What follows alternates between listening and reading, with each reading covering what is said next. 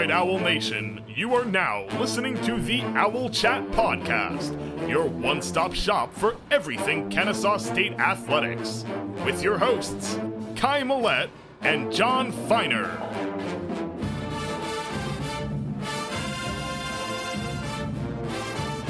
Welcome to the Owl Chat Podcast, a very special episode, I guess as they would say in the 90s. We are going over the Kennesaw State signing class of 2024.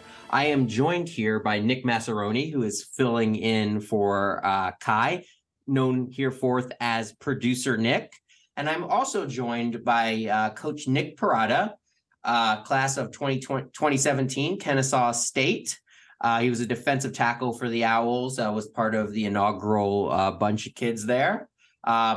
Since graduating from KSU, he served as a grad assistant for 1 year, was at Washington and Lee University as a defensive line coach from 2018 to 2020. That's a D3 school. And since 2020 has been the defensive coordinator at Holy Innocents here in the Atlanta area.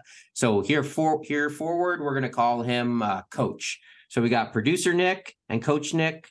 But don't want you guys to be too confused. You'll be able to separate them. Coach Nick's going to be doing more of the football talk. Thank you guys for joining me. How are you doing today, Coach? Doing great, John. Appreciate you having me on. It's an exciting time for Owls football and our first FBS signing class. Yeah, definitely. And Producer Nick filling in for Kai. How are you, Producer Nick? I'm doing well. Still recovering after last night's fun for the Super Bowl and all the festivities that took place with seeing Taylor Swift on screen and taking a shot and repeating that until the end of the game. So I'm finally back in a good mindset. Does this mean after the parade, we can just stop talking about Taylor Swift altogether for like ever? Or I guess this is going to mean more Taylor Swift talk. We are never, ever, ever talking about Swift. Nice. I see what you did there. I disagree. I think she's great. No, she is. We were actually, I remember vividly, we were actually rocking out to some Taylor Swift on the drive up to ETSU for the first ever football game. Almost had an accident there. Shout out to another Nick who was driving, not one of you guys, but great job. But luckily, we're all perfectly fine. I'm sure he remembers that, and hopefully he's listening. Yeah, let's get this thing started. So we're going to preview the Owls signing day class, which consists of 23 players as of right now. There's probably going to be some more signings. We'll get to those, as they come. We'll probably figure out a way to, squeeze them in on a midweek or do another special or something like that if it's worth it. So this class consists of 15 traditional high school signings, 1 international signing, 4 D1 transfers, and 3 JUCO transfers. Positionally, we have 10 offensive linemen, 4 defensive backs, 3 defensive linemen, 3 receivers, 1 linebacker, 1 tight end, and 1 quarterback. So did you get all that? Don't worry, we'll go over it again real soon. So let's jump right into this. So we'll kind of be reading off a little bit about each player, and then we'll send it to Coach Nick to give his film eval. And I think it's important for Coach Nick now to kind of, before we jump into any players, just kind of explain the limitations of what you can get by watching film online and highlights. Yeah, I mean, obviously you can't go live eval every single kid. You can't watch full games as a high school coach. But I'm able to look at their highlight tapes, look at other things that they've posted, and just kind of be able to figure out what they do well, maybe some things that I have question marks on, or maybe where I see their positional fit being in our program, which is all kind of up in the air as well with a new offense, 2 co-coordinators coming in now with Chandler Burks and Stuart Cook, and then a new defensive coordinator taking over from within as well, and Coach Harris. So lots of new from the schematic side. So it'd be a little interesting to see maybe where everyone fits, but for the most part, pretty standard eval process. Okay. What have you heard about what Kennesaw State is running this year? Have you heard anything through the grapevine? Yeah, I mean, from what I understand, from a defensive standpoint, we're going to transition more to a 3-4 system. You saw the move with Coach Klein moving back to linebackers. hired Coach Pelton to take the D line on. Coach Harris will take the outside backers. And we hired 2 DB guys. So I'm really looking forward to that shift. I was a 4-2-5 guy for a long time under Coach Newberry. And then when I got to Holy Innocents, I actually became more of a 3-4 guy. So I'm actually really excited to see how they make that transition, because I do think it's something that a lot of defenses in college football are moving to, is a little bit more multiple 3-4 system. And then from an offensive standpoint, I mean, I have no idea. I think that based on the offensive line hire and Coach Norcross, he's got some ties to Coach Klanakis. I think that we're going to kind of continue a little bit of his vision with, Coach Cook and Coach Burks. So weird for me to call him Coach Burks, former teammate. Chandler putting their own touches on the offense. They're both super capable, longtime Kennesaw State folks. They're gonna do a great job of building kind of the foundation that was set last year with a transition away from the option. And what can you kind of tell us? I'm sure you know Chandler very well, and I imagine, just being in the program for 3 years, and I think Coach Cook might have been there too, the 2015 and 2016. What do you know about those guys? Nothing too crazy, but sharp guys, good, solid thinkers, personable with the players, relates well. Oh yeah, both of them are awesome coaches. Coach Cook was there he's a OG, as we call him, an original gangster of the program. He's been there since day one. Awesome guy. Everybody loves playing for him. Has been tackles and tight ends. He's kind of moved around based on the offensive system, but long time Kennesaw State offensive coach. Think the world of him. And then obviously Chandler, outstanding quarterback that played for us. Was like having another coach on the field when he was a player. So him coming back after just a year away at Wofford was no surprise. And then to see him continue to grow within the program from a coaching standpoint is not surprising at all. He's a very intuitive, creative thinker. I can see where his mark within the offense is going to be made from the creative side of things, of, a lot of this new stuff that offenses are starting to run in the gun triple systems. You see a lot of, didn't we basically have, to an extent in the past, co-coordinators like Coach Chestnut, and I think Coach Worley did a lot, right? Yeah, when I was there, obviously Coach Chestnut was the offensive coordinator. When we were under center triple, obviously Coach Bohannon is extremely well versed there and has a lot to say in what goes on there. But Coach Worley was kind of the sounding board of bouncing different ideas off Coach Chestnut back in the day. And so I'd be in the box kind of learning as a GA. And there was definitely lots of talk between those two. So I think that any good coordinator is going to listen to their assistants, is going to bounce ideas off their assistants, and is going to try and implement some different things that maybe assistants might bring up. So although there may be one person at the end of the day who, has the title of coordinator, it's definitely always been a collective effort, at least from a Kennesaw standpoint. Yeah, and I personally imagine that Coach Bo is going to have a much bigger say into the offense this year, just because, Coach Klanakis could probably big time him a little bit. Like, hey, this is my offense. I wrote a book. I did these DVDs. Go search me on eBay, Amazon, get it, But now Coach Bo can kind of say, you know what, I'm doing it my way. Here's some things I guess maybe we all liked last year, but you know what, maybe we want to go out of, go under center a little bit more, or, maybe we'll keep some pistol, but not too much, just to change it up, since we've already been doing it. We know the schematics a little more from Coach Klanakis. What do you kind of think on that? Yeah, I think I do see us being a little more multiple from an offensive standpoint. I see us potentially getting into some more under center stuff and getting into the pistol stuff that Coach Klanakis implemented. I see us running some traditional spread stuff as well, and running, your power reads and your typical spread concepts, especially with the recruits that we have coming in. We have guys now that, can run routes, can do different things from an athletic standpoint that we've kind of not had before. We've always had one or two really good ones, but to have multiple in this class like we do is certainly something that we're going to be able to do a little bit more from the offensive standpoint.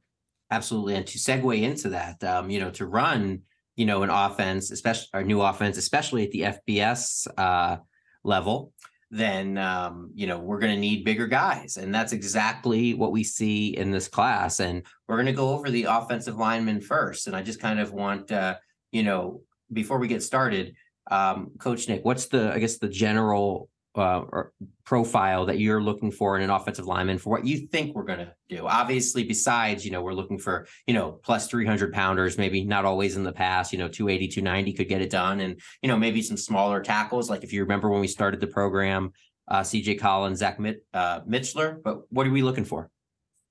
Yeah, I think moving into FBS especially is going to change the measurables that we're looking for, but transitioning away from the option, you're looking for a totally different person up front. We needed kind of some smaller road graders, more athletic offensive linemen that could veer and scoop and climb to the second level and block linebackers and hunt down safeties. That's not what we do anymore. So the body types that we're looking for are much longer. You'll hear that a lot at the combine and stuff like that, like, oh, his length or his whatever that is, his wingspan. Those are the things that we're looking for, and you see that in this class. I mean, the first couple guys we talk about are 6'4", 6'5", 6'3", 6'7". We've not had a lot of those guys in the past, and so hopefully.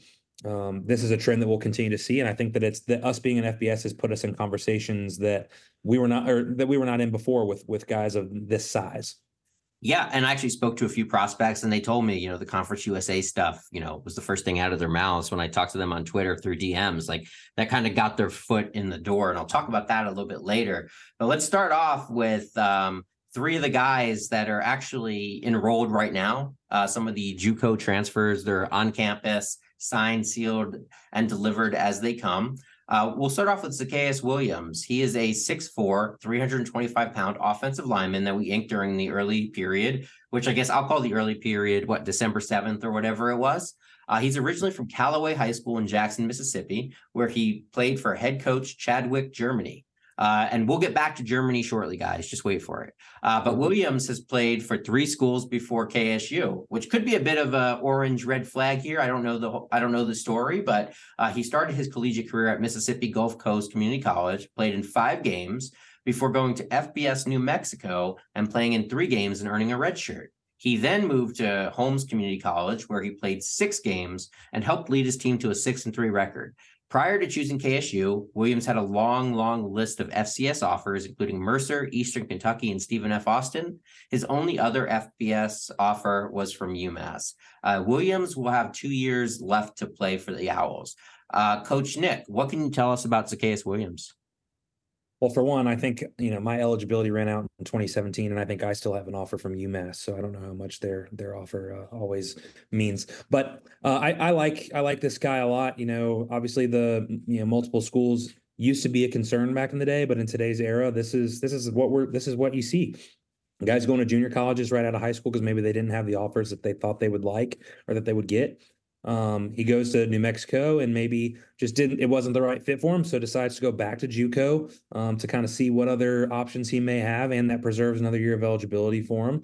And so he ends up, with 2 years left to play. I see him as a solid, combo blocker. I don't love him as a one-on-one kind of guy. He's not a guy that I see, being a tremendous base blocker. I see him as a great kind of that guy that can chip and climb up to the second level. So definitely fitting our zone scheme a little bit more than maybe what we used to do. Kind of in my notes here, I've got he's not a road grader, but shows the ability to get to the next level and climb. But I do love kind of the nastiness that he shows on film. He definitely has some eat in him. And that's something that I noticed about a few of these guys is that the way they finish blocks and the way that they kind of have that nastiness about them, that's something that we need to get back to up front in order to kind of improve our identity of what our brand of football is about. So solid pickup, great frame. I'm really interested, obviously, to see how we utilize them in our new offensive system. There's a lot of question marks there, but going off of what we've kind of been doing, I feel like he's going to do a great job of being that guy that kind of combos up to the second level. And he's a big guy, 6'4", 325. That's big. That's listed as much bigger than, any of our others by about, I think, like 20 pounds. Would you say that he moves well for his size? Did you notice it apparently on film that he was maybe a little bit bigger than some of the other guys you watched? I did. Yeah, he definitely moves well for his size. I do think there are other guys that we're taking that move a little bit better for how big they are, but he definitely moves well for how big he is, which is going to be something very important with kind of the schemes that we run from an offensive standpoint. He comes from Callaway High School in Jackson, Mississippi. There's good football in Jackson. I don't know a ton about it. I know a little bit. So I think he comes from a good football area. He's played at some good JUCOs, and obviously landing at New Mexico. He's shown that he has the capability of playing at a high level. So I'm excited to see what he can do with us. And I bet he had lined up mostly at left guard and right guard, correct? Is what you were seeing on tape? That's right. Yeah, mostly at guard. I think he probably stays there based on some of the length that some of the other positions that we've seen. I think he would stay there. He does pull a decent amount too in his film, which we've not done a ton of. So I'd be interested to see how we utilize him. Yeah, absolutely. So let's move on to our next offensive lineman, also enrolled and currently on campus. We have Dodge Saucer, is a 6'5", 295-pound offensive lineman from Iowa. And more specifically, you guys can't make this up, he's listed on KSU's site, I believe, from Fort Dodge, Iowa. So, I don't know chicken or egg, which came first here, but that was interesting. He attended Grinnell High School, where he was coached by his father, Brian Saucer, and also played a bit with his brother, Dallas Saucer, who is now a quarterback for Iowa Central College. Saucer was a Rivals and 24/7 three-star recruit and started his college career at Iowa State in 2021, where he redshirted his first year and did not see any action in his second year. He got into some off-the-field trouble and ended up spending the 2023 season at Iowa Central Community College alongside his brother. Prior to choosing the Owls, Saucer held offers from CUSA member Western Kentucky, along with FBS offers from Old Dominion, New Mexico, UMass, and Louisiana Monroe. I believe Saucer will have 2 seasons of eligibility remaining. Coach Nick, what can you give us on Dodge? Well, for one, all name team. I mean, Dodge, just, great name. But I do like that he played for his dad. I think that the coaches' sons always end up being great players. They're usually, more students of the game than other kids are, especially being on the offensive line. I really like this kid. I think he is a long body, which is hard to find, right? That's the 6'5", 6'6" of the world, 300 pounds or almost. But he's also really physical. He's not a 6'5" that can kind of just, get in the way. He moves people out of the way. His ability to pull pass set and zone block with his length is really special. And I feel like he really uses his hands well and appears to have really good feet. So this is one of my favorite gets on the offensive line. I know he hasn't played a ton at the FBS or FCS levels. So I'm interested to see how he looks in games, but I feel like this was a really, really good get based on his JUCO film that I was able to watch. Super excited about just the way that he moves as a 6'5" kid. You don't see those guys pulling often. Yeah, and coming from Iowa State as well, that kind of opens your eyes a little bit, the magnitude that he originally was recruited at. So that kind of helps out a bit. So I guess, what do you think the Owls can get out of Dodge? I just wanted to say get out of Dodge, Coach Nick. That's not a real question, so don't worry. But was that, I guess, yeah, so you see Mr. Saucer starting on the interior offensive line or possibly competing to start? I do. I see him in the mix early. There's a few in this class, especially the junior college and transfer kids. I see them being in the mix early. I definitely see him playing interior offensive line, especially with some of the 6'7" and 6'5" guys that we have coming in at tackle. I see him being an interior defensive or offensive lineman.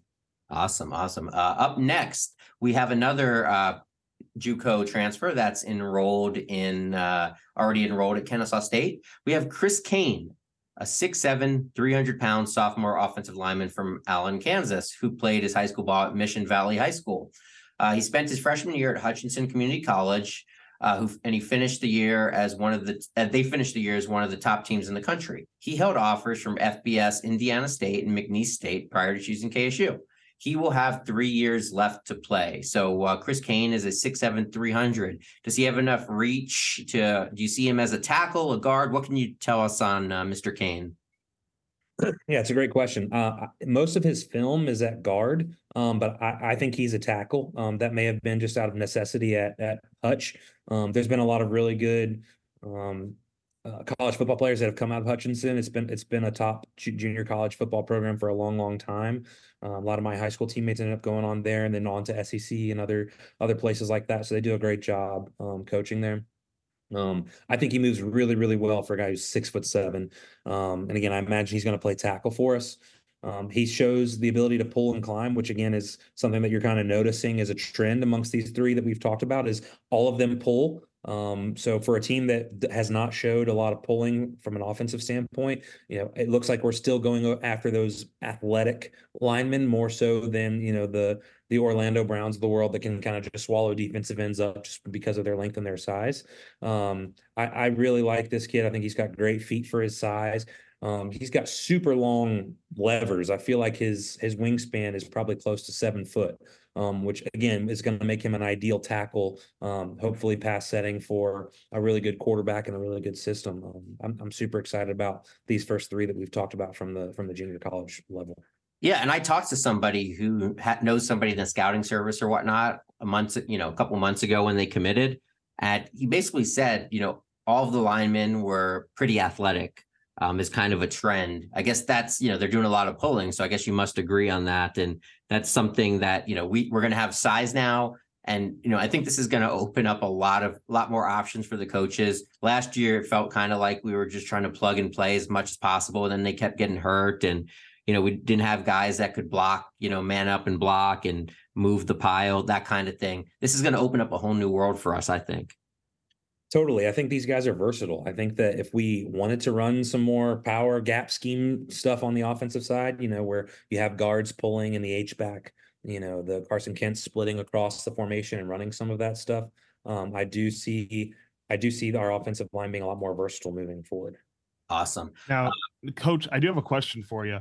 Yeah. The offense that Chandler was studying at Wofford, did they kind of specialize in any pulling? Because I'm curious to see, does he have that experience in seeing that from an offensive perspective? Because you're saying we don't do it a lot at Kennesaw. How has he had that exposure, or is that something that you think that he might be just studying and trying to understand to scheme that going forward? Yeah, Wofford has done some more gap scheme stuff.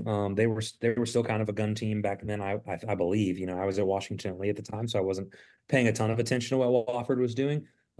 It's possible that that he's seen some of that, but every team in the country runs a lot of gap schemes, so I don't feel like it's something that is that crazy to implement. Even at the high school level, we have teams that are predominantly spread zone teams, but still are able to run a couple of gap schemes. So I don't think it's totally out of the realm of possibilities, especially with the guys that we have coming in.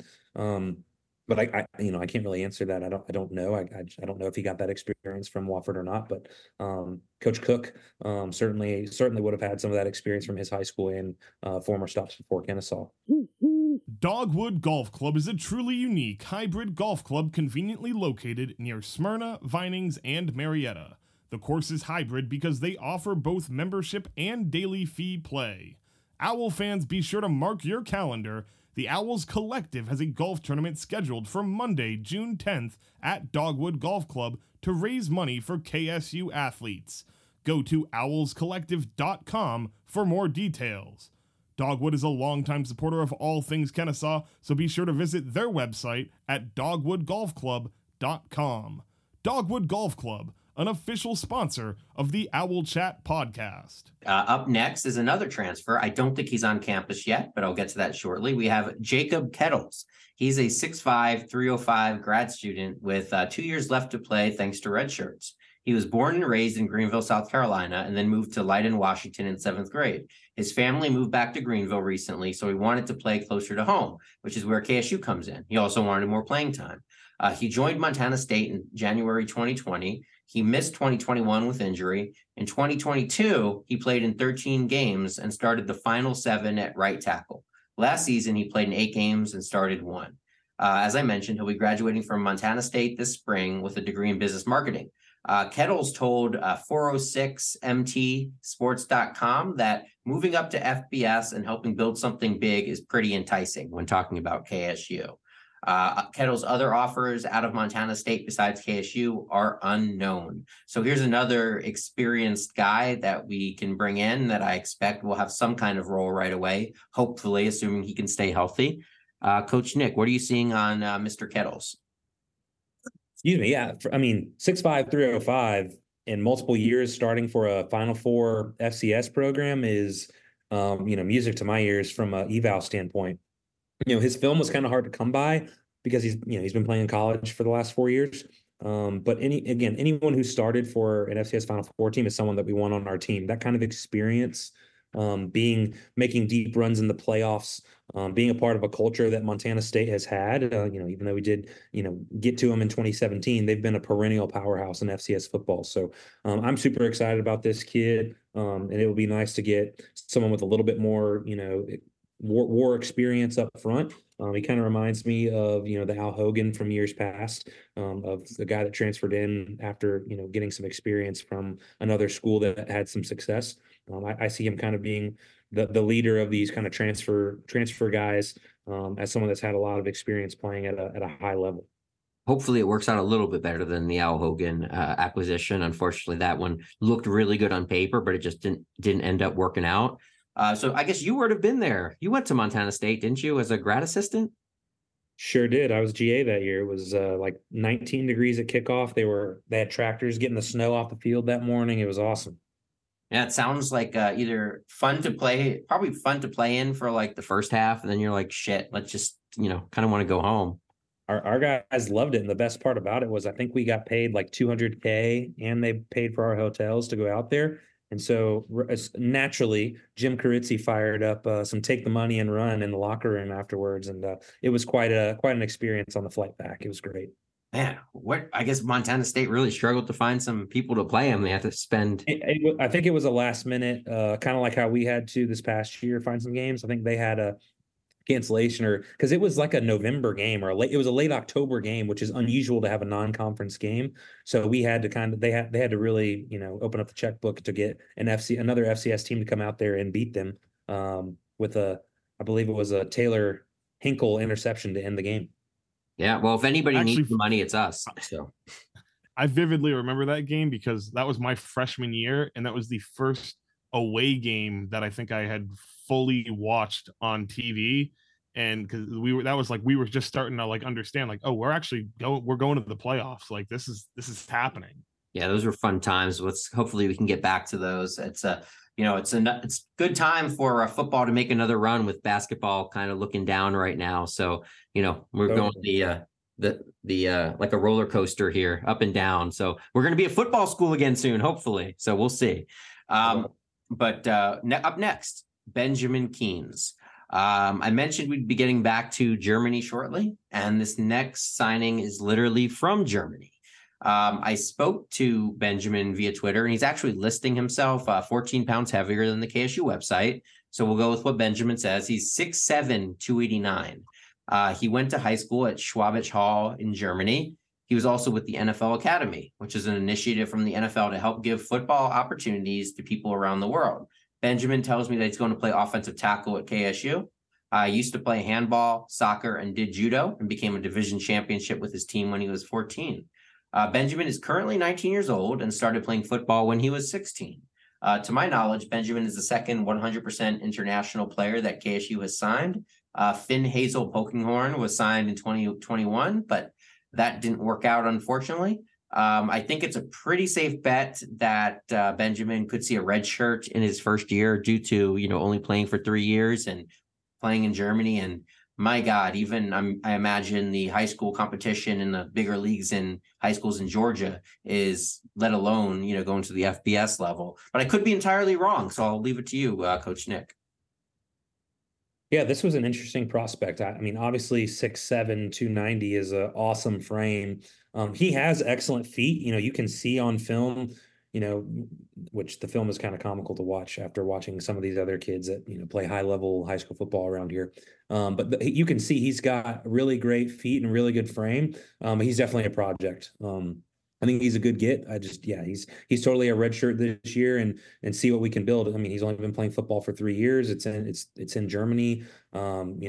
Just little things like, understanding, different schemes and offenses that we run here in the States versus what they're doing in some of these NFL Academy schools, is going to be a huge learning curve for him. But, hopefully he buys in and enjoys his time here, and, is a respectable owl. But the talent that he's playing against in his film is so poor that it's really hard to make an accurate, evaluation of him. But from a frame and from an athleticism perspective, it's definitely there. I just want to be able to see it against better competition.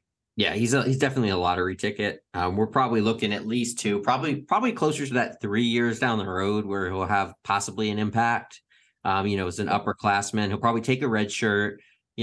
Probably won't play much as a redshirt freshman, is what I'm guessing. Might play sparingly as a sophomore, and then one of those kids that'll probably really take off as a junior or senior. Could be wrong, but when you don't have a lot of experience and you're transitioning to something new, no matter how quick you are to learn, it's a lot at this level. Totally. All right. Up next, we have Kennesaw State's first commitment in the 2024 class, Isaac Canizaro. He's a 6'4", 265-pound offensive lineman from Meadow Creek High School in Lilburn, which is Gwinnett County outside of Atlanta. He played for Coach Todd Wofford. Actually, we interviewed Todd Wofford on the Owl Chat podcast and talked about Isaac. So if you go way back, you can probably find that episode. He was an all-county second-team offensive lineman as a senior. Canizaro listed offers from Maryland, Virginia Tech, Missouri, Kentucky, James Madison, Troy, and other FCS schools. So I think all these, I did some research, and I think these, big offers were fairly recent. And, I remember talking to Coach Wofford and nothing stuck out. I think these were pretty legit offers. He just, wanted to come to Kennesaw State. And, what can the Owl fans expect from Isaac? I think this is a tremendous get for us. I mean, obviously the offers that he has speaks for itself, but that doesn't always equate to talent. But I think it checks out here. I mean, he's a super athletic interior offensive lineman, so I see him probably playing guard, or center. He's one that I want to keep an eye on to see where he's at on the depth chart after fall camp. I mean, I think he could be in the mix super early. He comes from a good football league. Meadow Creek for a long time was really down, and they actually had a big time resurgence in the last 4 or 5 years. And they play in a good football league. So he's played against some really good talent. Just the Walter Payton Man of the Year from Peachtree Ridge from my high school is in that league. So Gwinnett County football is kind of the best in the state. And so for him to be an all-county offensive lineman is a big deal. He's also shown his ability to move really well. He pulls and kicks, and same thing with this guy that I said about a couple of others. He's got some serious nastiness about him when he finishes blocks, which is nasty is kind of a word you want to describe offensive linemen, right? They're the guys that need to move the bodies out of the way to make room for the athletic guys to carry the ball, right? And in the option system, we've made a living on not blocking two of the best guys, hopefully, on the defensive side. Well, we're not doing that so much, so we need some people movers, and this is one of those guys that I think is a people mover and can change the line of scrimmage a little bit and give us a little bit more of an edge up front. So I'm super excited to see where Isaac ends up as we go into fall camp and into year one in FBS. Where was he playing on the line in high school? Mostly guard, I believe. I think I saw him at some center as well. In fact, now that I'm thinking back, I mean, it's all been a blur a little bit. I think he played a lot of center. So a 6'4", 265-pound center, I'm excited about. And he's 200 and listed as 265 pounds. That's awfully small for an FBS lineman, even at a center position. You seem to think he can, possibly compete right away. Is that something that you feel he doesn't need to put on 10, 15 pounds for a year before making an impact? I mean, that's definitely a possibility. I know kind of the woes that we've had at center at times, and I just seeing him come off the ball and finish blocks. I'm not saying he may start, but he could very well be the number 2 or be pushing for some playing time early. And it's just in my opinion. Awesome. Well, let's get to another guy who I think is interior. We will talk about Benton Dunn. He is the first February signing period player that we're going to be talking about today. He's a 6'3", 275-pound offensive lineman from Charles Henderson High School in Troy, Alabama. There were 1 or 2 Troy fans, I think, that were kind of upset that Troy didn't offer him or bring him in. He was a first-team All-State selection as a senior and started the Alabama North vs. South All-Star game. Dunn only listed offers from Birmingham Southern and Stetson. Stetson, of course, being non-scholarship FCS. Birmingham Southern, I think, D2 maybe? I'm not sure. D3. They are? Yeah, they're D3. D3, okay. Could it be an undersized thing? What do you think, was holding teams back on Benton Dunn, and what are you seeing?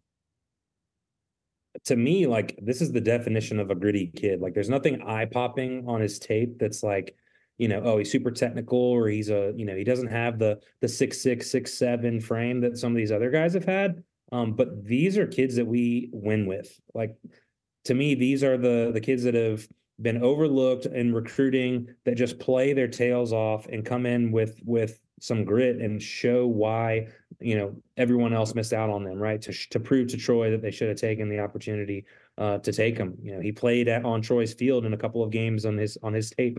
So it's not like he was hard to find. And, if you're Troy and some of those schools, you want to build a fence around Alabama, and for us to go in and get him, I think he's a great get. Again, he doesn't have any crazy, offers that justify it. But to me, that's not what recruiting is about. We were just talking about Isaac having Maryland and Virginia Tech, and all that's fine and good. And, in today's world, that doesn't always mean that they're legitimate offers. I think Isaac's all were, but, for him to just have Birmingham Southern and Stetson, I think is a good thing, right? There have been multiple guys that we've brought in to Kennesaw State that have had nothing.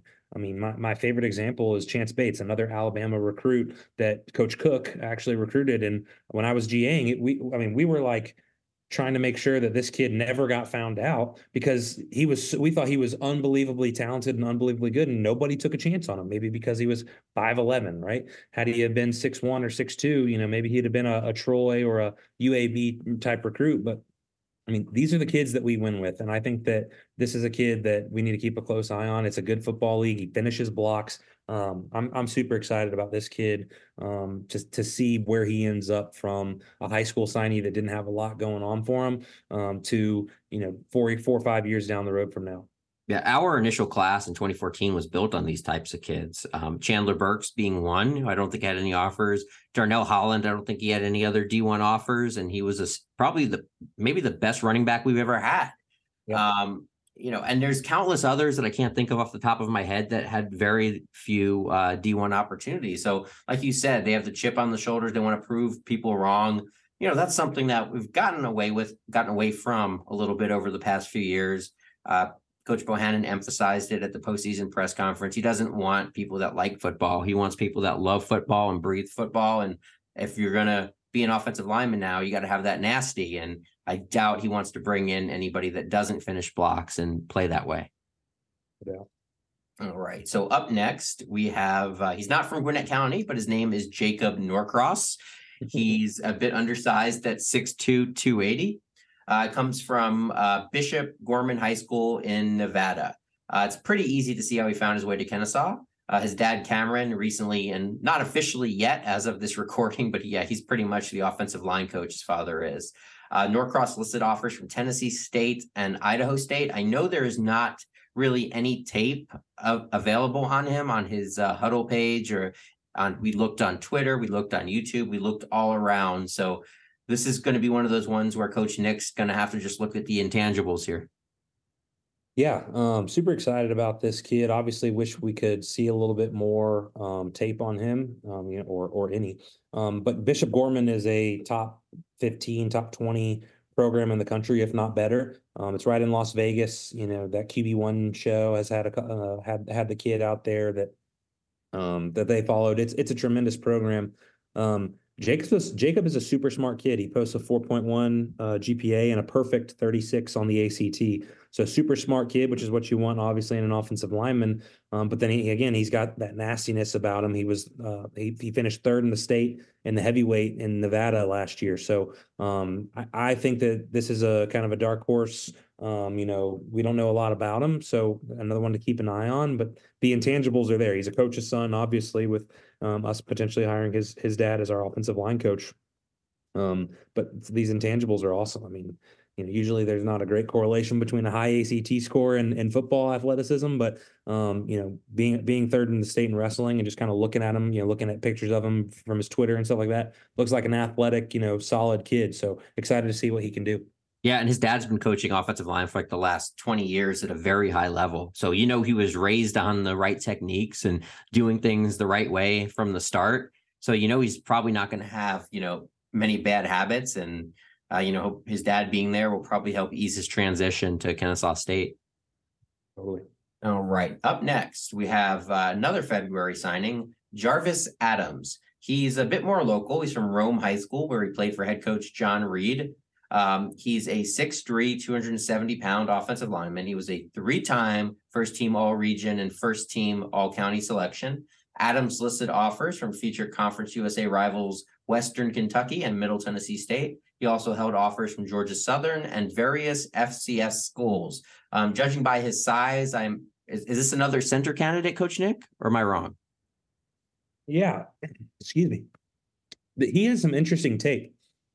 You know, his first couple plays start with defensive line play, or maybe his first play, he's playing defensive end, and it's a pretty good clip. I mean, he's getting off the ball, and then the second clip, he's playing left tackle, and they actually are in like an unbalanced tackle over formation, and they throw him a screen, and he catches it and like makes 3 people miss, and dives forward for a first down. So super athletic for his frame, for being 6'3", 270. Has great feet, great body control. Being a 3-time first team all-region player in that region is quite a feat. Rome football is outstanding. We've had some really good players from there. Desmond Johnson, that's in the same region with Cartersville and some of those really good schools up that way, Sonoraville, and the home of the one and only TG Tim Glanton, the city of what I think it's 3 hills and 7 rivers is what he says about Rome, something like that.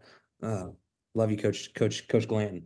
Looking forward to seeing how he transfers in to the offensive line play as a freshman, to see if maybe he is going to move to center, being only 6'3", 270. He does some interesting stuff as a tackle, blocking in space, running downfield, finding defensive backs. I do see future potentially at center, but I do think he could also play some guard as well. So really interesting prospects. And again, the accolades speak for themselves at some really good football up there. Yeah, we've had center tackles here at Kennesaw State. C.J. Collins, naming one who excelled at both positions throughout his career at KSU. Sure did. All right. Up next, we have Kalari Gordon, a 6'3", 320-pound offensive lineman from Carver High School in Montgomery, Alabama, not the one in Atlanta. Kalari told me he chose KSU because they made him feel like a member of the family, and it's somewhere he can compete and further his skills. An interesting fact is that Kalari played baseball for his school, and I'd love to see him try to beat out a bunt because he is a large man. His cousin, Kanata Mumpfield, is a wide receiver at Pitt who started all 12 games last season. Gordon was listed as a 3-star player on 24/7 Sports, or 247, however you want to say it, and listed offers from Texas A&M, Liberty, Southern Miss, UAB, Marshall, Troy, and various FCS schools. So this is a guy that's got a lot of pub on paper, at least, and an offer, it looks like, from Texas A&M. Coach Nick, what's the scoop on Kalari? I love this kid. I mean, this is a kid that we would have never sniffed if we were still in, the Big South or in FCS football. This is a different cat, right? These are the types of kids that we're starting to get to recruit that we were never in conversations with before, that we were hindered based on just the level of football that we were playing. He's absolutely massive. I mean, like you said, it'd be hilarious to watch him try and run out a bunt. But he can run. I mean, he can move for a 6'3", 320-pound kid. He is moving. I mean, you see him block a corner on a couple different plays. Those guys that can move in space. He is a super athletic 320-pound kid. And on tape, I think he looks even bigger than 6'3". I think he looks even bigger than that. The clips of him blocking in space are super impressive. I expect this guy to be in the mix early as a younger guy. I mean, I don't expect him to start right away. Maybe he does. I don't know, but I do expect him to be in the conversation early on.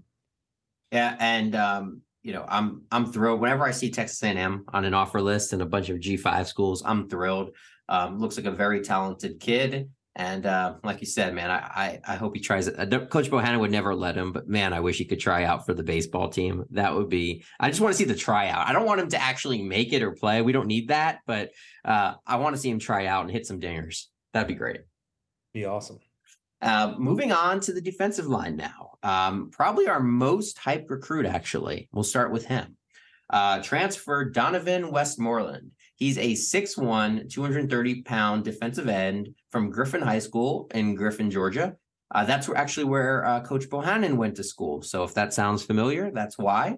I'm not sure if that played any kind of factor in his recruitment or whatnot, connections and all that, but just a connection there. Westmoreland graduated in 2021 and early enrolled at South Carolina in January 2022 as a linebacker. He played in 7 games that season and was named to the SEC Fall Academic Honor Roll. In 2023, he moved from linebacker to edge rusher and played in the first 2 games, but did not record any stats. He entered the transfer portal in November before signing with KSU.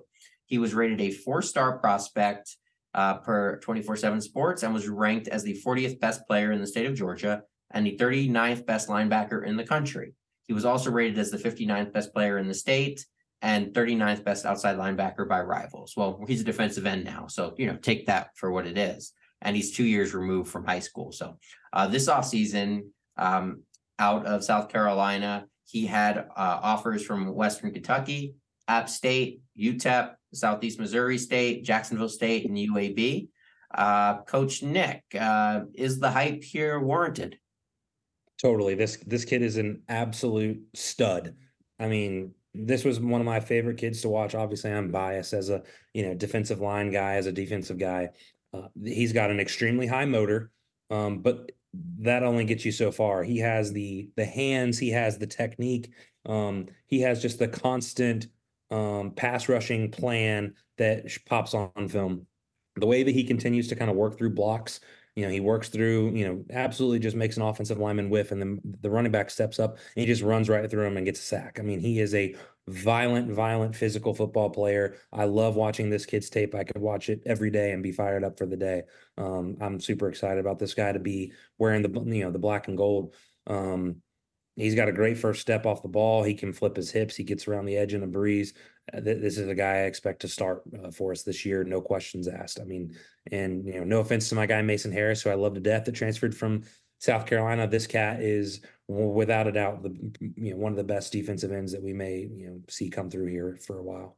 And he started off as a linebacker.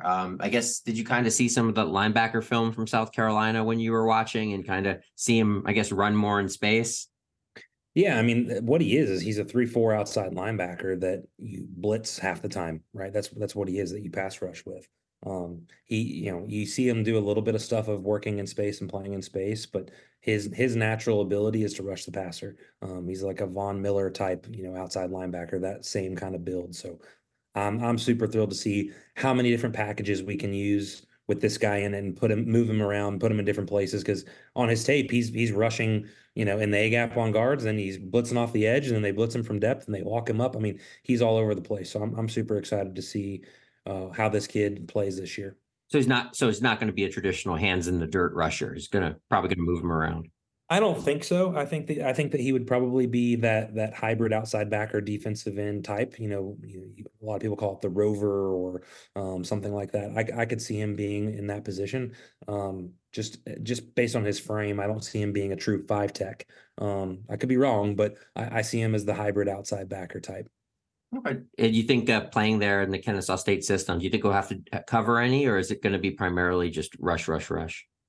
I mean, it depends on how multiple we are. I do think he'll have to cover some, but with that position, you're not going to ask him to do much. You're going to ask him to drop into space, drop under one, play the flat. Nothing too crazy. He's not going to be, carrying wheel routes and, running with, number 2 vertical through the zone. I mean, I don't see him having to do a ton of that stuff. Not that I don't think he could. I definitely think he's athletic enough to do some of that stuff, but you just don't see the boundary outside linebacker doing too much in the coverage space. You see him more as a run fitter first and a blitzer, and then kind of a secondary, cover the flat, more simple coverage stuff.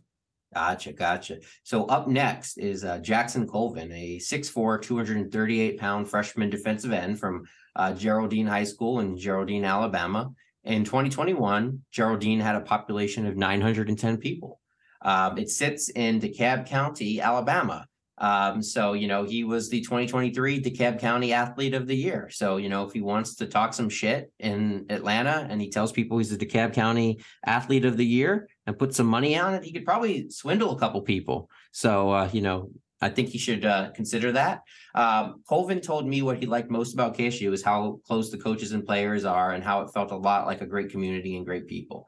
As far as stats go, he had 98 total tackles, 2 forced fumbles, and 1 fumble recovery with 8 sacks and 9 pass deflections. He also played some quarterback and completed 88 of 129 passes for 1,175 yards and 12 touchdowns. And he rushed for over 1,200 yards and 21 touchdowns. So he's a two-way player. We're going to see him at defensive end is the bottom line here. He runs a 4.7 40 is what he told me.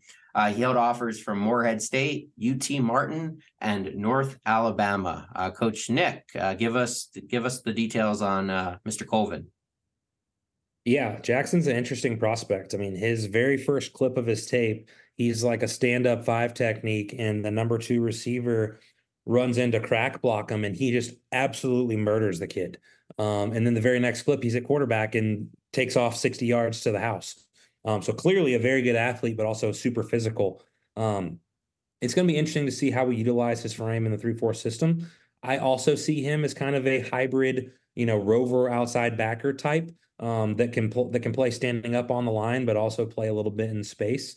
Clearly, I mean, I don't think he's as athletic as Donovan from South Carolina, but I do think that, obviously he's played some quarterback and done some different stuff. I do think he's athletic enough to be that hybrid outside linebacker, or, again, depending on what Coach Harris wants to do, I could see him playing some 5 technique from either a stand-up position or putting his hand in the dirt as well. So super physical with his hands, violent with his hands. That's the big thing when evaluating, defensive prospects in general is block destruction and seeing them use their hands. This kid is violent with his hands. He knows how to strike. He knows how to shed. I think this is a really good get for us. And I think that he's versatile and athletic enough that if we feel like we've kind of got the rover position figured out, I do think that he can find his way somewhere else within our system, because being in that 3-4, we're a little more multiple than we have been kind of in that more stagnant 4-2-5 front. So I do see him being a major contributor somewhere for us. Awesome. Up next, and the last defensive lineman before we swing it over to producer Nick, we have local talent, Jaden Grimes from Pope High School in Marietta. He's listed on the KSU site as a 6'2", 270, but he tells me he's 6'2.5", 285.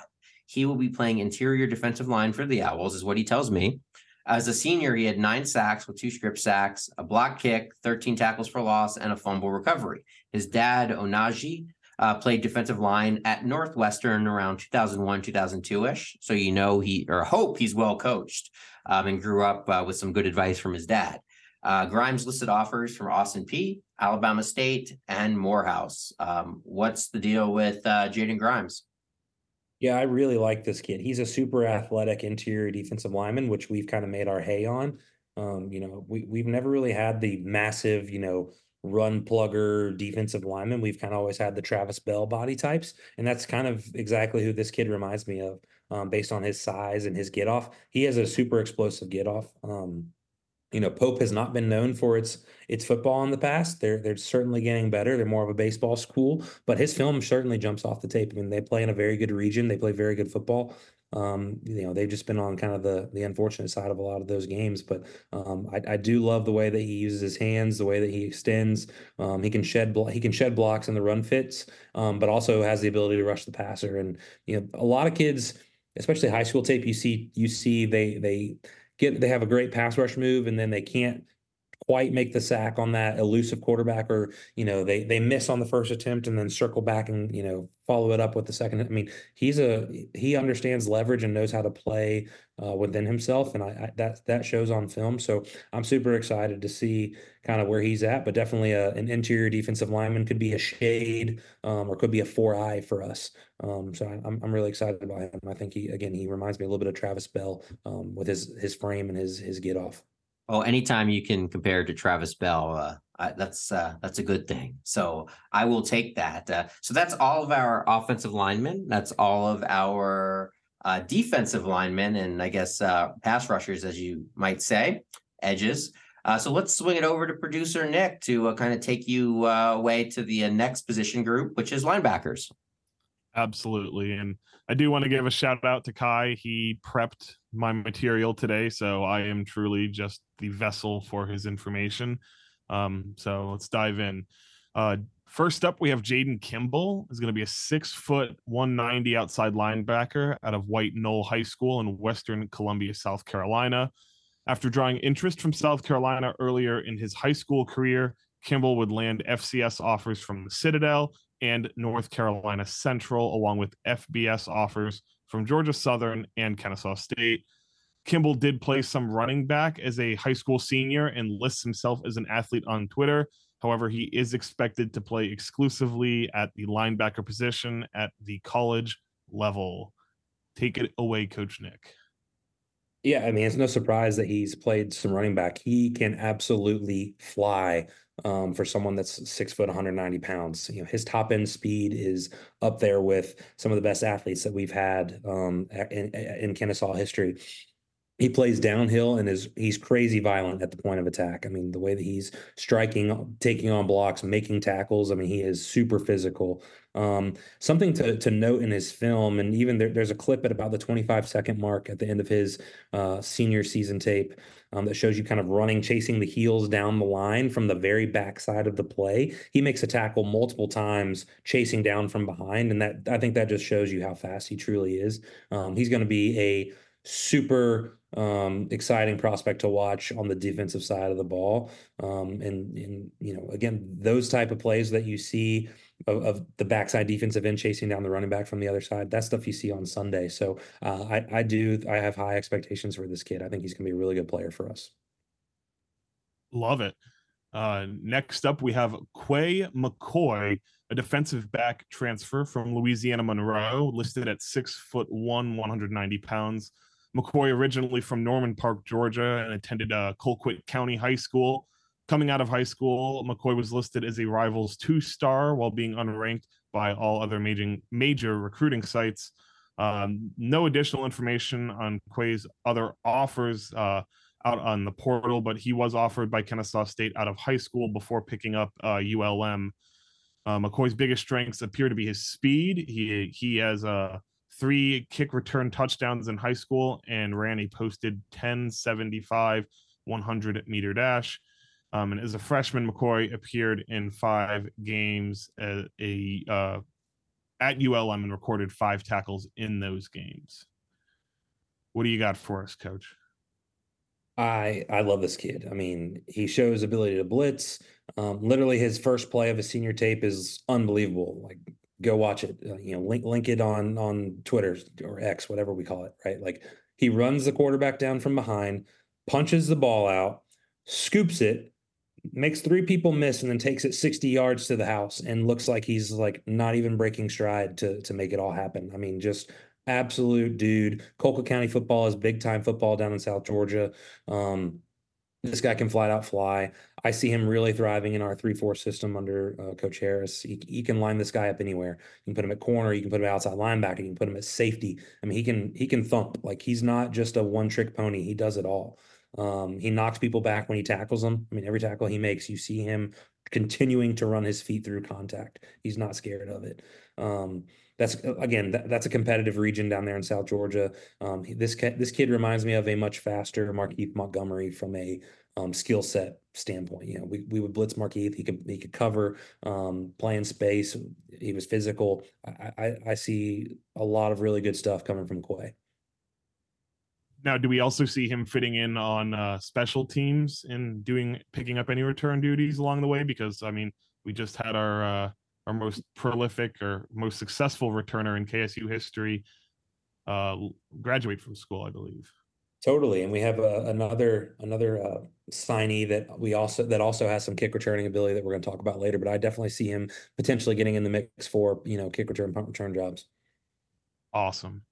Next up, we're going to talk about Devin Ross, a 6 foot 160 D-back out of Thomas County Central High School, Thomasville, Georgia. Ross is listed as a 3-star on 247 and on 3 and a 2-star on Rivals. He held D1 offers from Western Michigan, Northern Illinois, and FCS Wofford. As a high school senior, Ross accounted for 3 interceptions and 7 pass deflections. And if I'm not mistaken, he played for and won a state championship at, was it the 4A level this year? 6A. Yeah. So 6A 6A. was, 6A was Thomas County Central and Woodward this year. And Thomas County Central won the state championship. So both Devin and Taiwan, who we're about to talk about, both state champions at Thomas County Central. I love getting kids from state championship programs, right? Well, winning pedigree, you bringing in kids into a culture that has had sustained success. I think that these types of guys are the difference when it really matters. So he's a lockdown cover corner. I see him as a guy that can play press man and off man. I don't, obviously he can play some zone and do all that, but he really shines as a lockdown corner. You can put him on a team's best receiver and let him travel wherever he wants to go. Literally, his first play of his tape, he jams Woodward's wide receiver all the way out of bounds into Woodward's bench, which got me fired up. He's got great ball skills. He shows the ability to get his head around on when the ball's in the air. And something that's really interesting and hard to find is he understands being in phase and being out of phase and when to not panic, right? And a lot of times you see these DBs, especially on Sundays, where they're out of phase and they panic and they just go ahead and grab onto something. He's really patient as that ball's coming down when he's out of phase and punching through the hands, trying to make a play, or when he is in phase, being really intelligent and getting his head around and making the play on the ball. I mean, his first 3 interceptions are just outstanding plays. So I'm super excited about Devin. I think that again, I'm biased because I think Gwinnett County ball is the best in the state, but Thomas County Central has a very talented high school football team this past year, and a sustained culture of success. So I'm excited to be getting 2 of their guys in our program. Absolutely. So let's talk about the second guy, Taiwan Christopher, also from Thomas County Central, a bigger DB at 6 foot, 200 pounds. Christopher is listed as a linebacker, safety, or D-back, depending on where you're looking. Offer list includes Western Kentucky, Howard, and Alabama State. And as a senior, Christopher started all 15 games, including the state championship game, logged 78 tackles, 14 were tackles for loss, and he was named the MVP of that state championship game. Yeah, I like this kid a lot too. He's got great spatial awareness, and to me, he is a true like Sam backer in a 4-2-5 system. So you're still going to have that in the 3-4. They're still going to do some similar things. Typically, your field outside linebacker is going to be a little bit more of a hybrid safety outside linebacker, whereas the boundary outside linebacker is more of a hybrid defensive end outside backer. So I see him as that Sam backer. He reminds me a lot of Bryson Armstrong. His ability to drop in the zone, he understands leverage, he understands coverage fits. He fits the run really well, tackles really well, and shows the ability to cover. So I think that he's a super versatile player that I think we're going to be able to utilize in a lot of different packages, like some of the other guys that we've talked about. Of as a good blitzer, as a guy that can cover, we can do a lot of unique, special stuff with him. So I'm really excited about Taiwan. Awesome. Next up on our list is Terrence Curtis, who was the late addition to the 2024 class out of Parkview High School in Gwinnett. So going right back to Gwinnett County. Curtis listed as a 3-star by On3 and ESPN and boasts impressive lists of offers. In 22, he received looks from Ole Miss, Maryland, and UCF. Whether or not those were PWOs or committable, that's unknown. More recently, Curtis has been offered by some G5 programs, UAB, Georgia Southern, Arkansas State, and FCS programs like Wofford, Gardner-Webb, and Elon. Listed at 6 foot 175. What do you see from Terrence Curtis?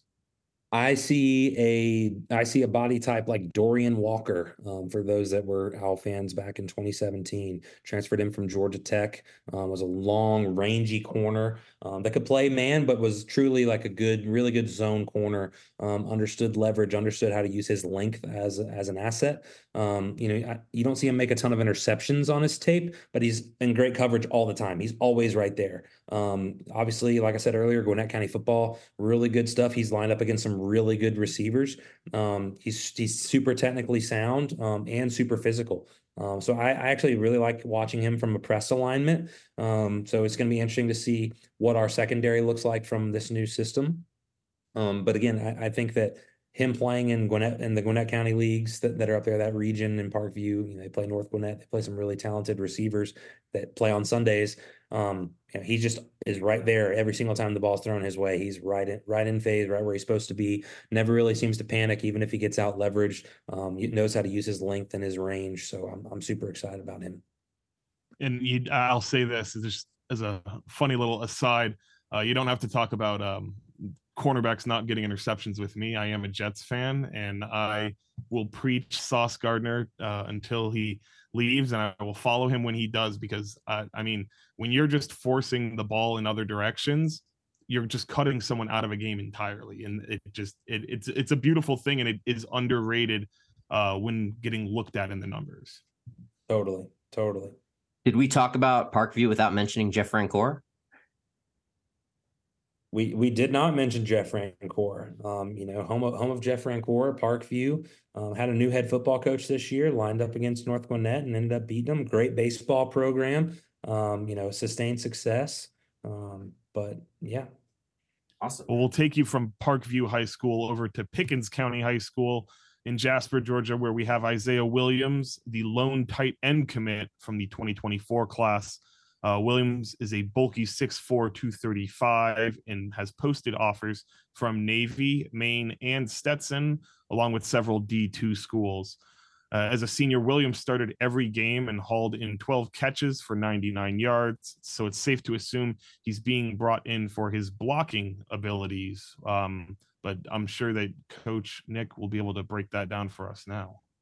Yeah, he's absolutely being brought in for those abilities. He's not a crazy, super talented athlete in space. He does show the ability to do some different route running and catch the ball in space, but he's not a Travis Kelce out there that's a true vertical threat, right? He's in there to lay the lumber a little bit and get some people moved out of the way. His very first clip of his film shows you exactly why we recruited him. He is a physical blocker that has some route running skills, but it's going to be interesting to see how we utilize him with the talented tight end room that we have with Carson Kent and others, and under a new system under Chandler Burks and Stuart Cook. I really like this kid. Pickens County is it's a very tough blue collar high school football program up in North Georgia. They've had a lot of success. So he's going to be well coached. I like this kid a lot. I think that our tight end room will continue to get more talented, and based on what we do offensively, we'll be able to do more and more out of some of the more 12 and 11 personnel sets that we've been showing. And even if he's not as big of a threat in the passing game, I think the next person that we're going to talk about is. So let's move over to the wide receivers, and let's talk about one of the biggest highlights out of this year's class, and that's Christian Moss. 6'3", 200-pound wide receiver, returns to his hometown in Kennesaw, where he attended North Cobb High School after a year of inactivity. So Moss started his collegiate career at the P5 level with Virginia Tech. He tallies 6 receptions as a freshman for 71 yards. It seems like Moss is now where he wants to be, a very talented player. I'm going to expect him to have an immediate impact. I'm sure a lot of Owl Nation is just based off of the initial excitement we saw for the commitment. So, Coach, what did you see on the film that either validates that or might negate it? What do you got? I mean, anyone with eyeballs is gonna know that this kid's a dude. He's an absolute playmaker.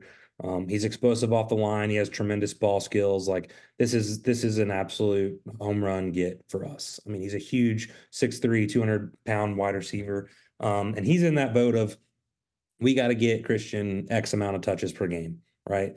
We kind of said that about Gabe Benyard last year. This is a guy that has to touch the ball multiple times a game in multiple different ways. He's an absolute game changer from a skill standpoint. So this is a very good get for the Owls. He's back home right by North Cobb. North Cobb is a tremendous high school program, so he's been well coached. I'm super excited to see how he fits into our offensive scheme, because the best coaches don't fit players into their scheme. They fit their scheme around their players. And this is a guy that you gotta have a couple of play calls that maybe are a little different than your normal scheme just to get him the ball. And so I'm definitely excited to see how we utilize him. Did you catch any highlights from Virginia Tech? I didn't, I mean, I really focused on the high school tape. I think that obviously his Virginia Tech tape will be a little bit different. He's got only 6 catches for 71 yards, so not a ton to find, but he's only been a year removed from high school. So, I mean, the player that we're getting is super polished already. So it's going to be exciting to see what we do with him. Yeah, I think he's 2 years removed, actually. I think he missed a year last year, but only 1 year of actual credit to his status, so to speak. So I guess apples to apples, looking at him on tape, I guess you could see why he had the ACC offers just by the way you're talking about him. So, it totally makes sense. I mean, he is a big time impact player. And maybe he just didn't quite find his fit, whether it was the school or whether it was the coaching staff, or maybe he didn't love being that far from home. Maybe his family is super important to him. I can't speak to any of that, but from looking at his tape, he is an impact player at the mid-major Group of 5 level FBS football. The fact that he even saw the field at Virginia Tech as a freshman, let alone, had 6 catches, and not just was out there just to be out there as a decoy and, garbage time. He actually got some balls thrown at him, even no matter what the situation was, says something to me. Totally. So we'll move on to our next wide receiver in the class, and that's going to be Javon Rogers, a 6 foot, 170-pound wide receiver out of Monteveo High School in Monteveo, Alabama. Rogers is rated a 3-star prospect on 247 and cracks the top 75 high school players out of Alabama in his class. Rogers has a very impressive list of offers, including P5 Indiana and Group of 5 Georgia State, Jacksonville State, MTSU, App State, Memphis, Navy, Liberty, Western Kentucky, UAB, and Marshall.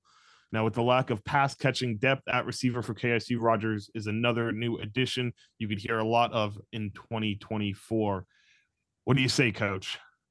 Yeah, he shows a lot of different ability in his route running, his body control. And this is another kid that flashes as a kick and punt returner as well. So that's a big role that we're going to need to fill with the departure of Isaac Foster.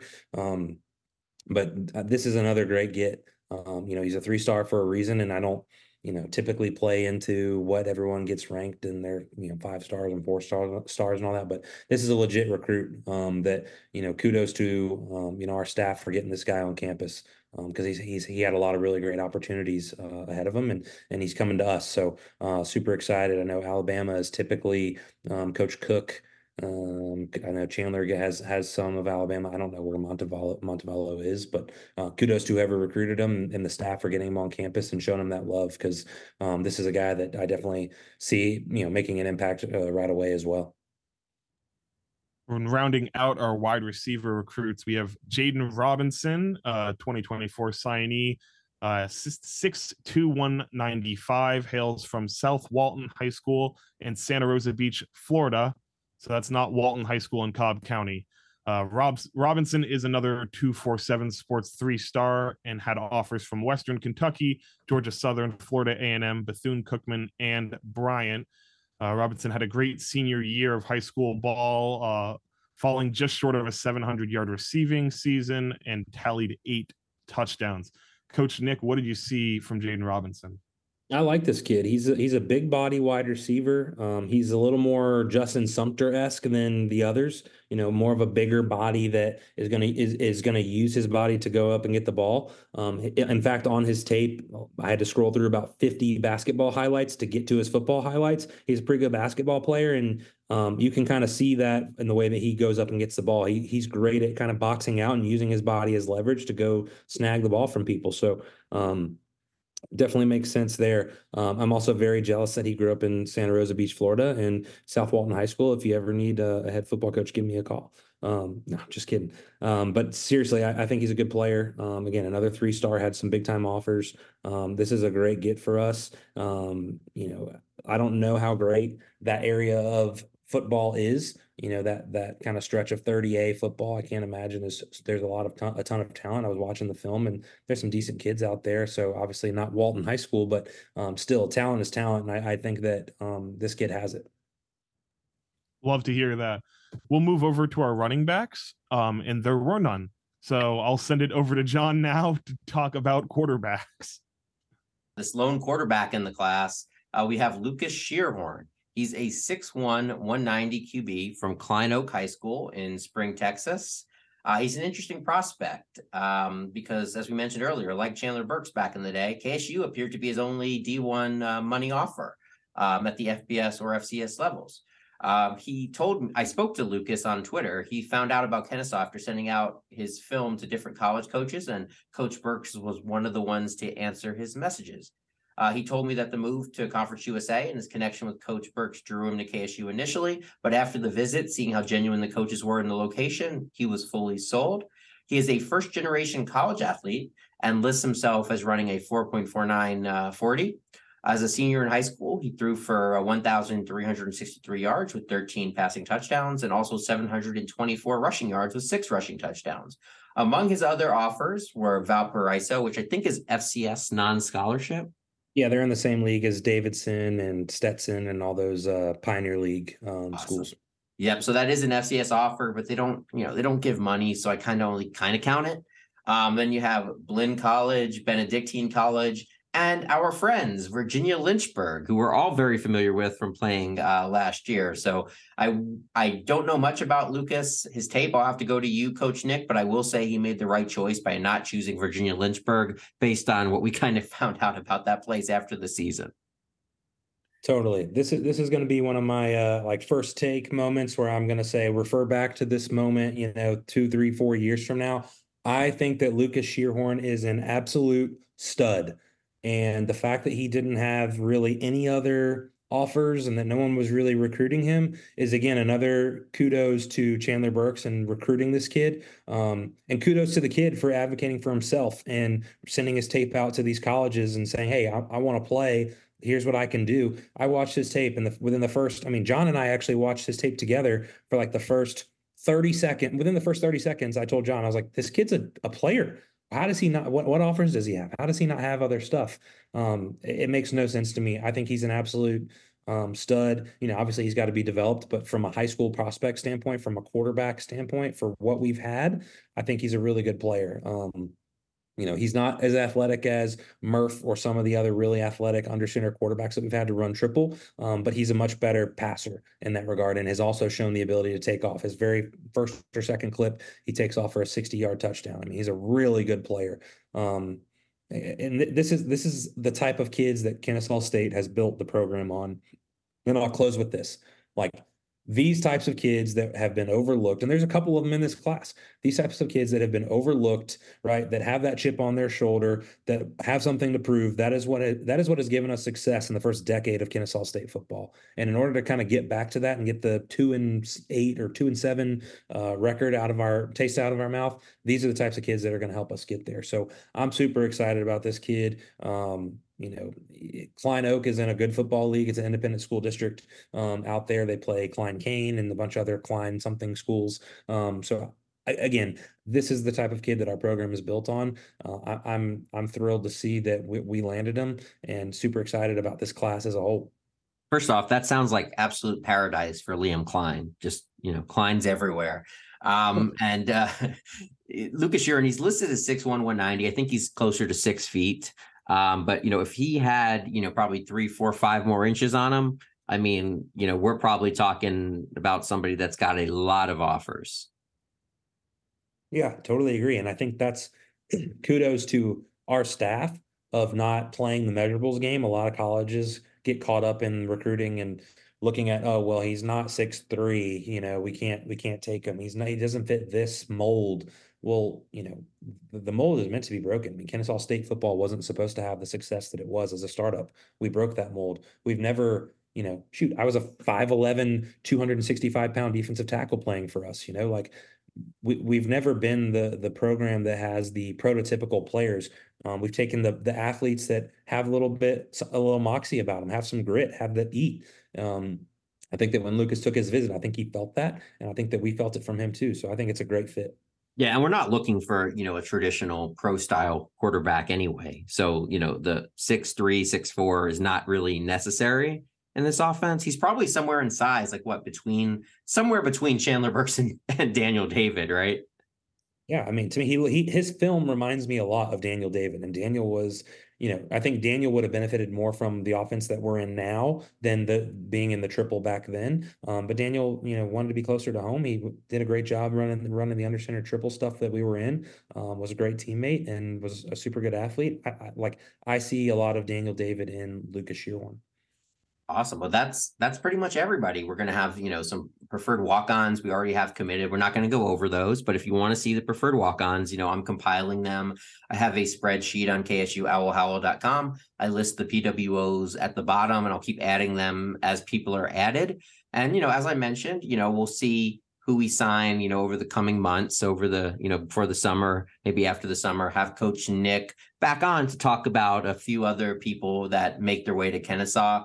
This class is 23, I believe. Coach Bohannon was kind of mentioning, the target was about 25. He'll probably take up to 30. So, I imagine at this point, we're just going to kind of wait and see what shakes loose from other schools. Maybe a late signing is going to break our way, that kind of thing. Somebody's going to decommit, move closer to home, whatever it might be. Is this kind of now we can be a little bit more picky and choosy, Coach Nick? Yeah, I think that the nucleus is there. I think that this is obviously the best signing class that we've ever had in program history. I'm as I'm watching it, I'm almost like giddy watching it of like, oh my gosh, we have a lot of talent coming in. How are we going to be able to utilize this guy? What's this guy going to do? I can't wait to see what this guy does more so than I ever have. And I think now, we're kind of back in the driver's seat of like, okay, we filled a lot of the holes that we had, especially up front. The offensive line was a major concern.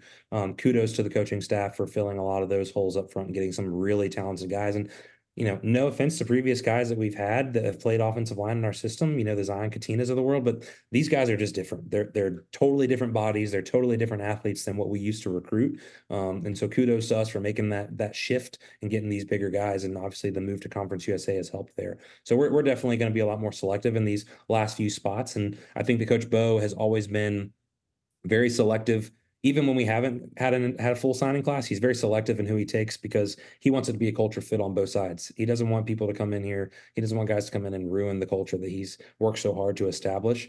So I think if we do take anyone late, this late after the second signing period, it would have to be a great cultural fit. And this has to be the best class ever, seeing as how, it's comparing against FCS classes.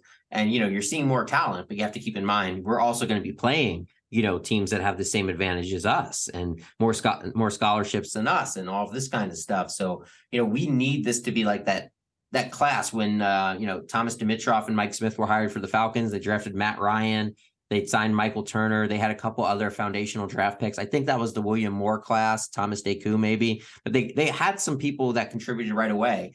And if this class is that foundational class, then Coach Bo can really, we could win some games this year, actually. We just need to put it together. We need to take these ingredients. I saw a stupid meme the other day. It was like, tacos before and then tacos after or something like that. And, this is like, we have all the ingredients set up. We just have to put them together and like make a taco. And, I'm really hoping for the best. And, if we don't make progress this year, we could be in trouble. But the coaching staff, I think, did everything they could to put themselves in position, put the Owls in position, and now we just have to make it work. Yeah, I'm totally in agreement with you. I think this is a huge step in the right direction of kind of making our entrance into Conference USA. And, we already got some good rat poison and bulletin board material with the preseason Conference USA rankings coming out and then picking us to finish dead last. So I know that won't be taken lightly. Yeah, producer Nick, what is your take on the class as a whole and your thoughts right now? I'll tell you, going through the back end of all of this made me a lot more excited for KSU football than I initially was. And I know last year was, in a lot of people's eyes, and maybe even some of the players and coaches, a throwaway year because we weren't really able to play for anything outside of the game that was right in front of us. But I'm starting to feel the juice for KSU football again. Like there's just something that this class and the recency bias, I don't know, it's just starting to all come back together.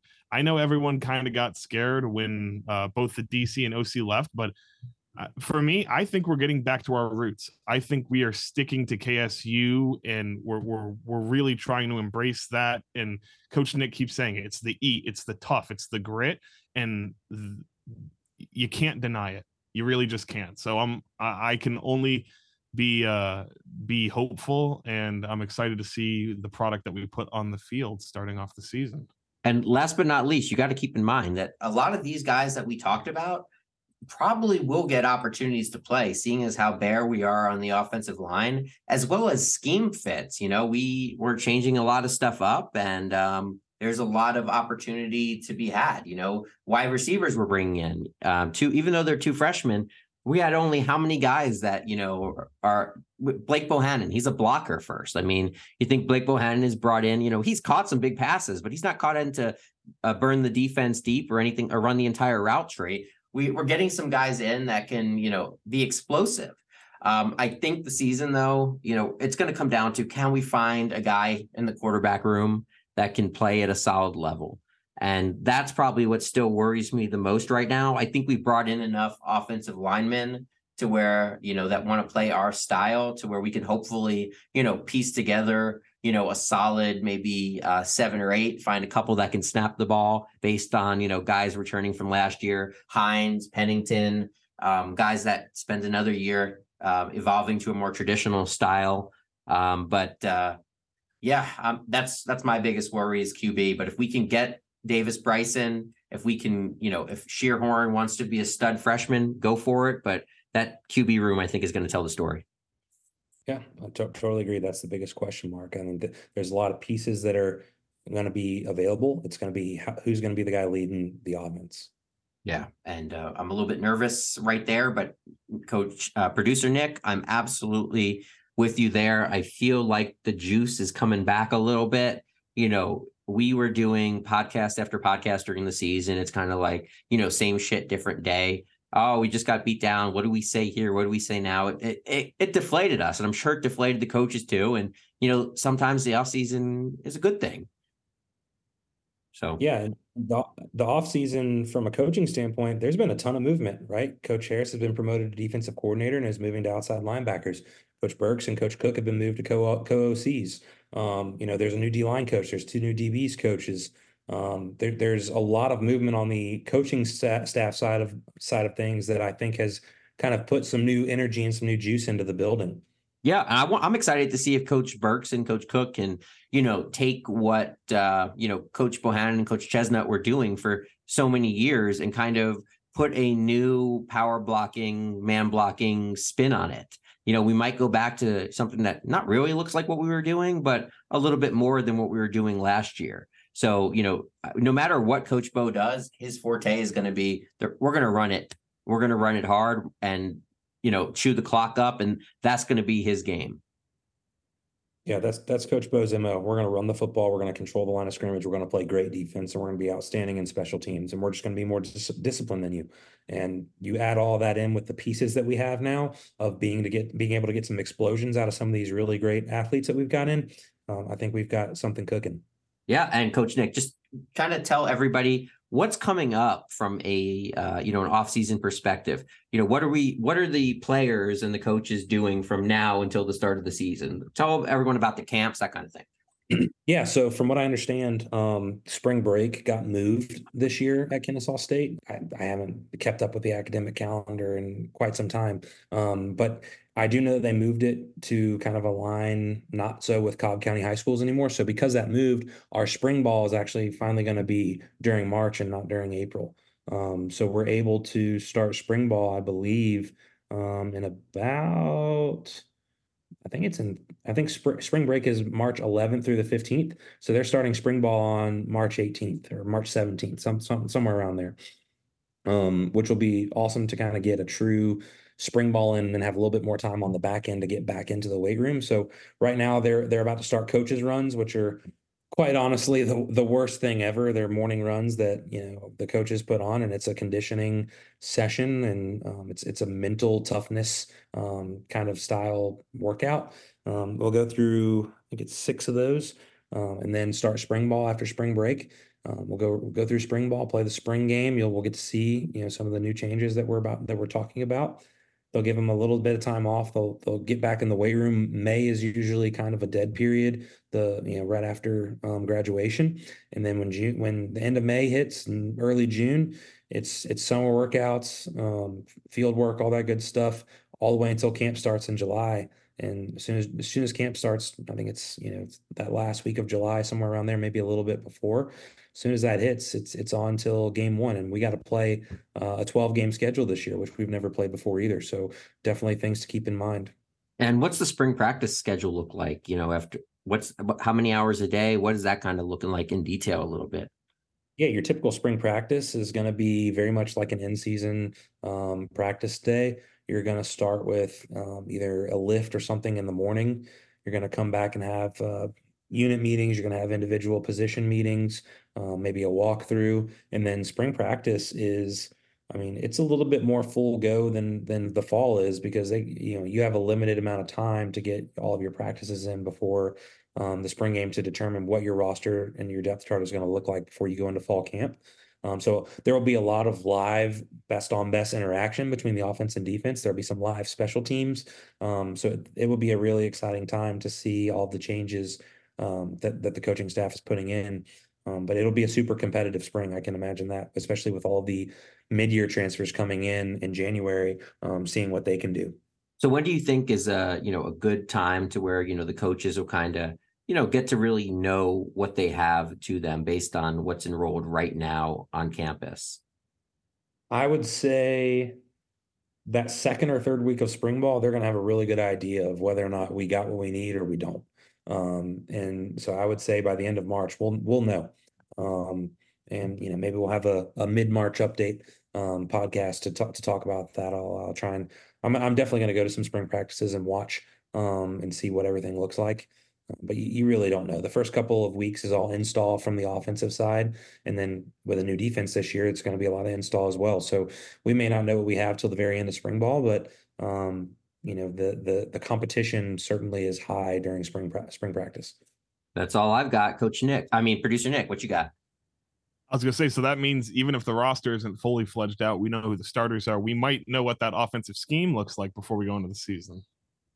Those that attend practice will know, but Coach Bo is going to keep, media and all them out after about the first 4 or 5 periods of practice, and he's going to keep that close to the vest. He's still a triple guy through and through, and triple guys don't like, secrets getting out about film or what they're doing. So I can imagine we're going to keep that pretty close to the vest unless you actually go and watch a practice.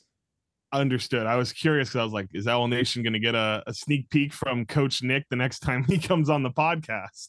I might be under an NDA the next time that I come on the podcast. We might be able to get some nuts and bolts type things, very basic bare bone skeleton type outlines, but of course, nothing too detailed. For sure. No. As always. All right. Well, everyone, thank you so much for listening to our very first signing day special. Hopefully we'll have Coach Nick back here when it makes sense. I'd like to also thank producer Nick Massaroni for sitting in for Kai Millette, and a special thanks to Kai for, even though he couldn't make it due to circumstances tonight at the last minute, he did send all of my legwork. All of the legwork to Nick, to producer Nick, to read off on those notes. So again, thank you, Kai, for all of that. And I hope everybody has a great rest of the week. Thank you for listening to the Owl Chat Podcast. As a reminder, you can follow our hosts on Twitter X at Kai Millette and at KSU Owl Howl. Make sure you're following our show account at Owl Chat Podcast and have notifications turned on so you're up to date on all new OCP episodes. Be sure to check out Kai's publication at BigOwlBlog.com and John's KSU message boards at KSUOwlHowl.com/forum. Until we return, stay happy, stay healthy, and as always, go Owls!